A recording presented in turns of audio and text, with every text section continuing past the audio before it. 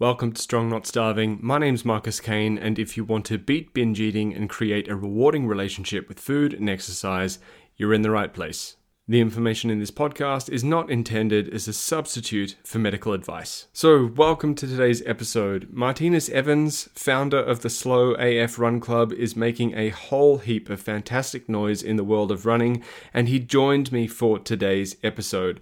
So, if you want to run but are tired of the pressure to be fast, lose weight, and look like a runner, this conversation and Martinus' new book is going to be right up your alley. And I'm exceptionally grateful for this chat since we were able to cover a topic that's really close to my heart, and that is how to stay injury-free while involved in running training. So, without further delay, here's Martinus Evans, founder of the Slow AF Run Club. Martinus, thanks for joining us today, man. Thank you for having me, Marcus. Question I want to ask you straight out of the gate, and that is that, no matter where we're at, it's always possible to find reasons not to do shit. Whereas a big part of, right? Whereas, your message, a huge part of your message that I love is just to get started moving your body in the body that you're in, right now, without delay. What do you think is essential, and what do you believe is essential to getting that done and making that happen and making it a good experience? I think the first thing is just fun and joy, right?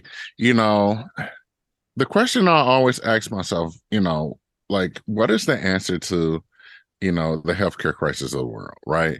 And for me, the answer, or the typical answer people try to tell you, is shame.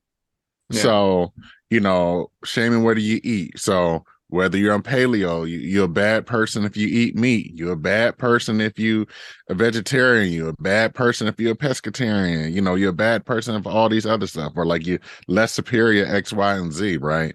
And my thing was what if the answer was joy? Instead of shaming people and telling people not to do this, not to do that, what if we provided joy and showed people how much fun it can be to have regular physical activity? Nice, man. And that's more or less my message, is providing joy and letting people know that they can joyfully move their body in the body that they have now. You don't have to wait to see what you see on magazines or in the commercials or in the infomercials. You can have fun and you can live the life that you want to live now, today, without all the other bullshit that comes along with it. So making your process a bit more about doing something that is a bit more joyful and makes you feel good, rather than just hating yourself into a diet or a kind of exercise or something that you feel you should do, right? Exactly. And then the other thing is that there's so many benefits to being to regular physical activity. Yeah. So many benefits. Why are we regulating it just to weight loss or for aesthetics? There's so many benefits. Sleeping better, movement, your blood panels, all these other things. But people just seem to be well, if I'm not working out to lose weight, then working out or being active doesn't make sense, or it's not for me. And my thing is that no, you should be working out regardless. You should be active regardless, because there's so many benefits to regular physical activity. Any suggestions for anyone wanting to feel that way and wanting to do that, but finding themselves coming up against a situation in the kind of health and fitness space that's just a bit negative? I would say the cleanse that you need to be on is cleansing your social media, cleansing all of the things that your inputs, whether it's the TV shows that you watch, the people that you follow, things of that sort, and really start to consume people who are actually enjoying moving in their body, enjoying being active. And then from there, the second step is to go try some things, right? Of course, running may not be your thing. It's my thing, but who knows? Stand-up paddleboarding might be a thing. That's not my thing, though, right? Golfing might be your thing. Tennis might be a thing. What's that new sport? Not new sport, but what's that sport that everybody's raving over? Pickleball. Pickleball might be your thing, right? It's just more about finding something that you can raise your blood, raise your heart rate and being active. And I think Like, that's the most simplest thing. However, you know what's the problem, Marcus? What's That that? stuff is not, that stuff can't be sold to you in a pill format. Oh That yeah. stuff can't be sold to you in a 12-week training plan. Like, that Mm. stuff is not commoditizable. So that's why people don't promote or praise that stuff, because then this $1 trillion business of the health and fitness industry will be down to zero, because we're not have to fall for all the other the BS that comes along with it. Yeah, so what we're seeing when we look around right now is more a reflection of what's marketable rather than what's actually good for us. Exactly. And like even with the work currently being done to diversify the health and fitness space and make it a friendly place and a welcoming Mhm. place for everyone, like it's still pretty clear that we have a way to go with that. So, what do you feel are the keys to creating spaces, both physical spaces and online, that really encourage diversity and are really welcoming for everyone? I think that's just it. Like, you have to be welcoming. A lot of these places are not welcoming, and a lot of these places are very cliquish. A lot of these places have a lot of group think, and I think, I think that's the first thing, is to be welcoming. So I think Mm, about the Slow Up Run Club. We have about 10,000 members worldwide, right? Different backgrounds from different places all over the world, and we all seem to get together. And the best way I can explain this is that I treat these members as if they're at my house at a party. My community is a party, right? And I am the host. And by being a host of a party, you want to make sure that everybody's having fun. Everybody's esteemed to have like some type of connection. And that's what I do. Make sure everybody has fun. Make sure you at least connect with somebody else inside the community. And I think that's the thing that a lot of people just seem to forget or just not do, mm. right. And I think that can be a social media thing, that can be an anxiety thing, I'm not sure, but I think like that's the main thing, is that if we all just took the approach of like, oh, like this community is a party that I'm hosting, I want them to keep coming back to my party. Like, I want them to rave about my party, like, yo, like, you missed it, you should have been at Martinus's party, you need to be at the next one, so on and so forth. If we all just took that approach, I think um we all can make this world a little bit more diverse. Of course, there's some other systematic things that comes into play, that you know that I, Martinez, can't fix, in our podcast. But I think, if we just started with that point there of, this is a party, I want people to come back, I really want people to have fun, I want people to rave about it. If we start there, I think that will help out. And then, of course, talking about the systematic stuff, we gotta give individuals, um who are, historically diverse, the opportunity there to their time to shine as well. Mm. The current climate around a lot of health and fitness type spaces is almost more about making comparisons and competing with the person next to you rather than creating the vibe that you just talked about then in terms of throwing a party and being welcoming. I think we got a way to go, and we got to do some reprogramming when it comes to, removing the comparisons and the competition and making it like, no, we're in this together. We're here to have a good time. I love the analogy of a party. Marcus, comparison is the thief of joy. So if you're Dude, trying to yeah. provide joy, adding comparison, like they're at two different ends of the scale. You can't Yeah. have joy and comparison at the same time. Something that really interests me about some of the content that you released, or a very particular post that you released, hoping to read a bit more about this in your book when it comes out, is that you've mentioned that strength training is something that can really help to prevent injuries while running and while participating in other things. But what advice would you give to someone who might go, okay, like I know that I really like running, I really want to participate in these things, I really want to have a good time.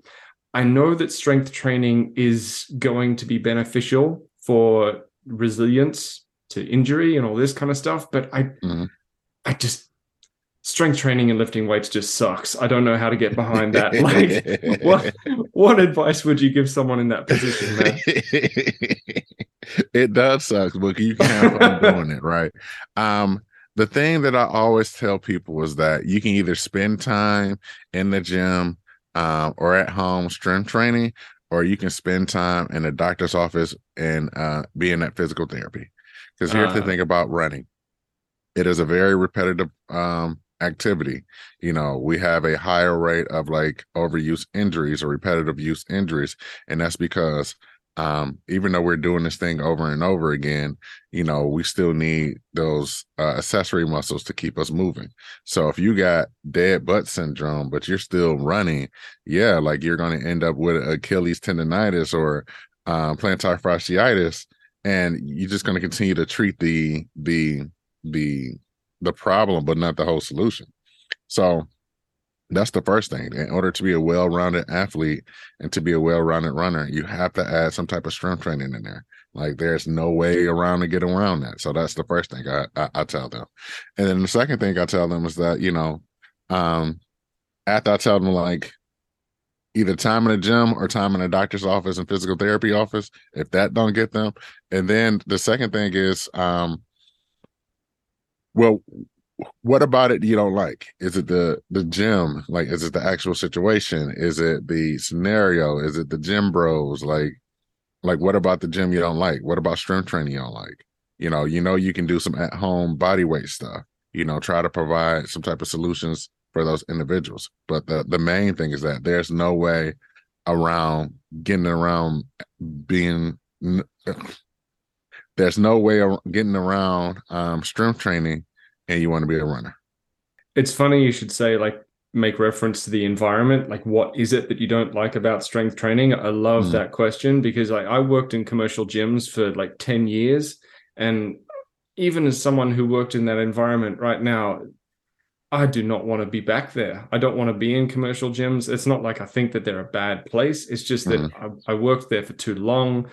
I find them kind of off-putting now, and I'd much rather train at home. So I've set up all these different, very minimalistic but effective kind of approaches to be able to train at home. So I think that's a really important thing that you mentioned, like actually having a think about what is it about strength training that you don't like, because if it's the environment, if it's the gym, then we can do something about that.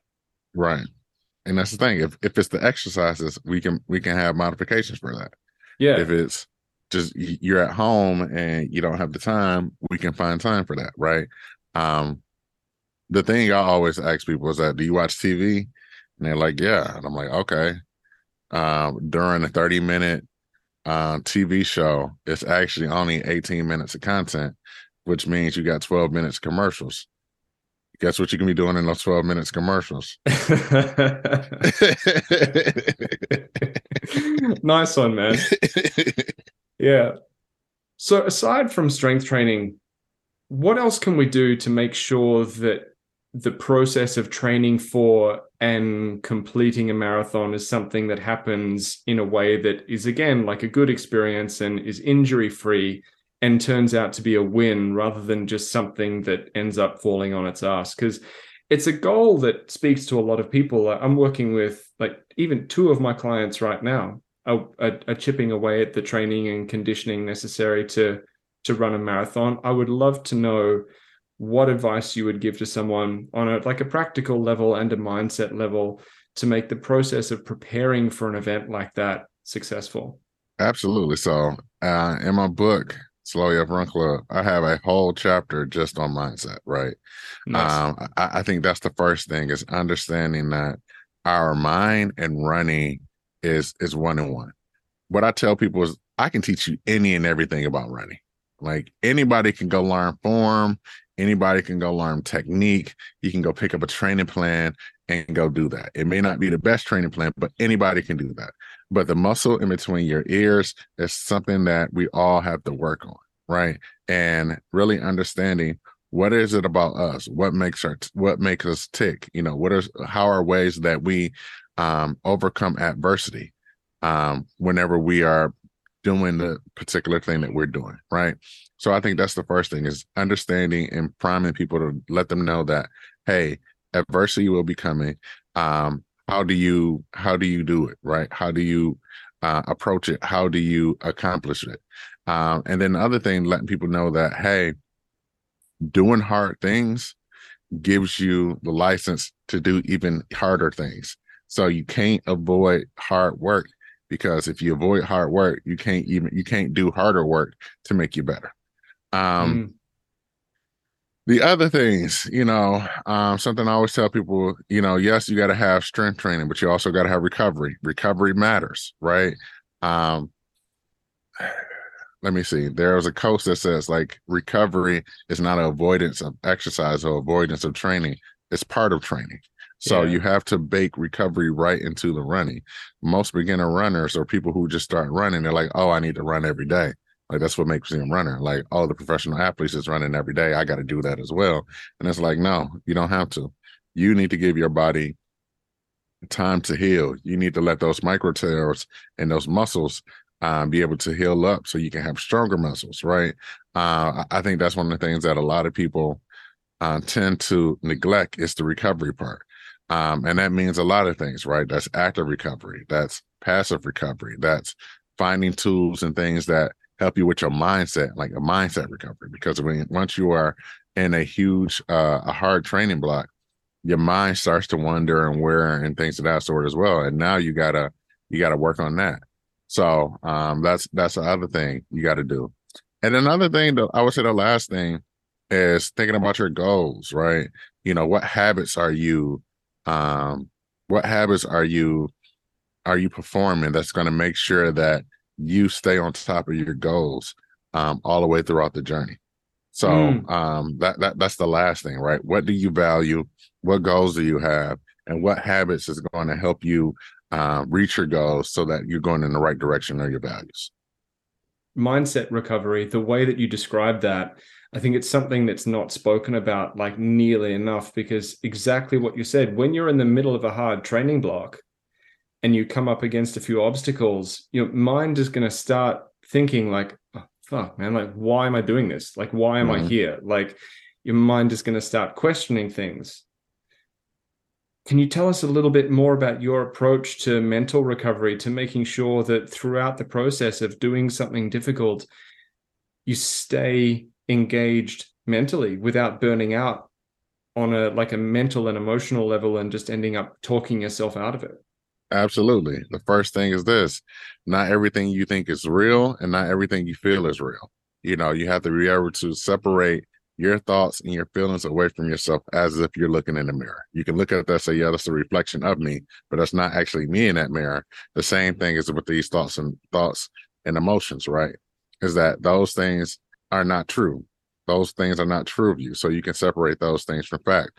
The second thing is, once you understand that, is, what are other things a part of life that brings you joy and fulfillment other than running? Start participating in those things. So is it reading a book?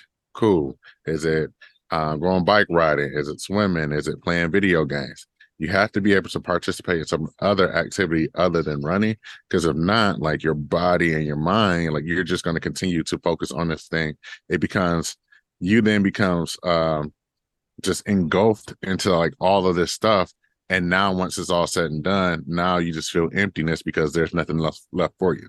So you have to be participating in some type of other hobby. Like I said, reading, writing, journaling, um, playing video games, something else that also is going to bring you joy and fulfillment. And then the last thing is talking to a therapist. Bringing a therapist or a third party into the situation might also be helpful. Just on the fact that when you're going through these hard training blocks, it's going to bring up a lot of emotions, feelings that you probably haven't even processed, or, like, as I like to say, skeletons in the closet. Yeah. So you running, your mind is running free. Next thing you know, your mind start to reflect on some past trauma that you've had that you really haven't even addressed, and now, like, that's wearing on you as well. So that's where also getting some help, some mental help, and seeing a professional as well. What's the most impactful thing you've taken from your journey with running? into life outside of running? Because so much of this stuff, right, it translates so well So from training into life outside of training. that's the thing about running. Running is an allegory for life, man. Like, you're gonna have tough times, you're gonna have hurdles, you're gonna have obstacles along the way, and there's gonna be times where you want to stop, but you got to keep going. And I think everything that I've done in life, even when it comes to business, it all comes down to the fact that I've done something harder in running.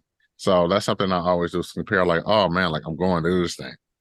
Man, you know what? I did something harder than that. So I know I can do this, right? And then I kind of just trick myself into doing it. Like, well, you ran Big Sur Marathon, man. Big Sur Marathon is, elevation of 18,000 feet up on this hill. You running, like, you did that. You can do something else harder than that, right? So, and that's where the whole motion or the mindset of for myself is, you got to do harder. You got to do hard things, because hard things lead to even doing harder things. So that's how running helps me and just my everyday life. Mm. What you mentioned before as well about doing hard things, opening the door for harder things. Mm. How often do you run into people or talk to people or have people ask you advice that are trying to do the hardest fucking thing without doing the hard thing? All the time. So it's important to do the hard thing, then the harder thing, and then the hardest thing, right? Exactly. It's all about momentum. You have to be able to just build those things up. So, like, one hard thing on top of another hard thing on top of another hard thing gives you that momentum to do even harder things, right? Versus being like, well, I'm gonna sit on this couch. It's almost like I said, trying to run a marathon. Well, I'm gonna sit on this couch for 2.5 years, and then you be like, you know what? I'm gonna go run a marathon next week. It's like, sir, ma'am, like, what you mean you gonna go run a marathon next week? Your ass been sitting on the couch for 2 weeks. That's not how that works. Like, so I think that's just the same thing with just other things in life, right? Like, you sit there and you're like, oh, I'm gonna do this, and it's like, yo, that's gonna be very hard. Like, very, very hard. But if you would have build up, did some harder, like some less harder things, and then build up, like, you'll be good to go. Cool. And what advice would you give to anyone who's out there right now, currently staring down the barrel of some pretty big obstacles, wanting to take action, but feeling a bit scared, feeling a bit apprehensive? Do it afraid. Yeah. uh I wish I can give you flowery words, but my thing is, you got to do it afraid. You got to go, and you got to have that pit in your stomach, and you just got to go through it, right? There's so many times in my life where I've just done things afraid. And one of the things you understand is that the thought of actually doing the thing is way worse than actually doing the thing. Dude, yeah. It always just makes me think of like being a teenager, trying to like ask a girl out or something like that, and just Yeah. being fucking terrified. And be terrified. And then, the thing is, like, the worst they're going to say is no. And the thing is, like, then you got your answer. Like, the answer was the same before you even asked. So, like, you might as well go ask. Dude, I'm wondering if there's any like final messages you'd like to leave everyone with today before we wrap up. Yeah, I guess the thing is that we all can be athletes in our own right, in our own world. So go out and do that. You can do it. Be sure to check out my book, Slowly Up Run Club, the ultimate guide for anybody who wants to run.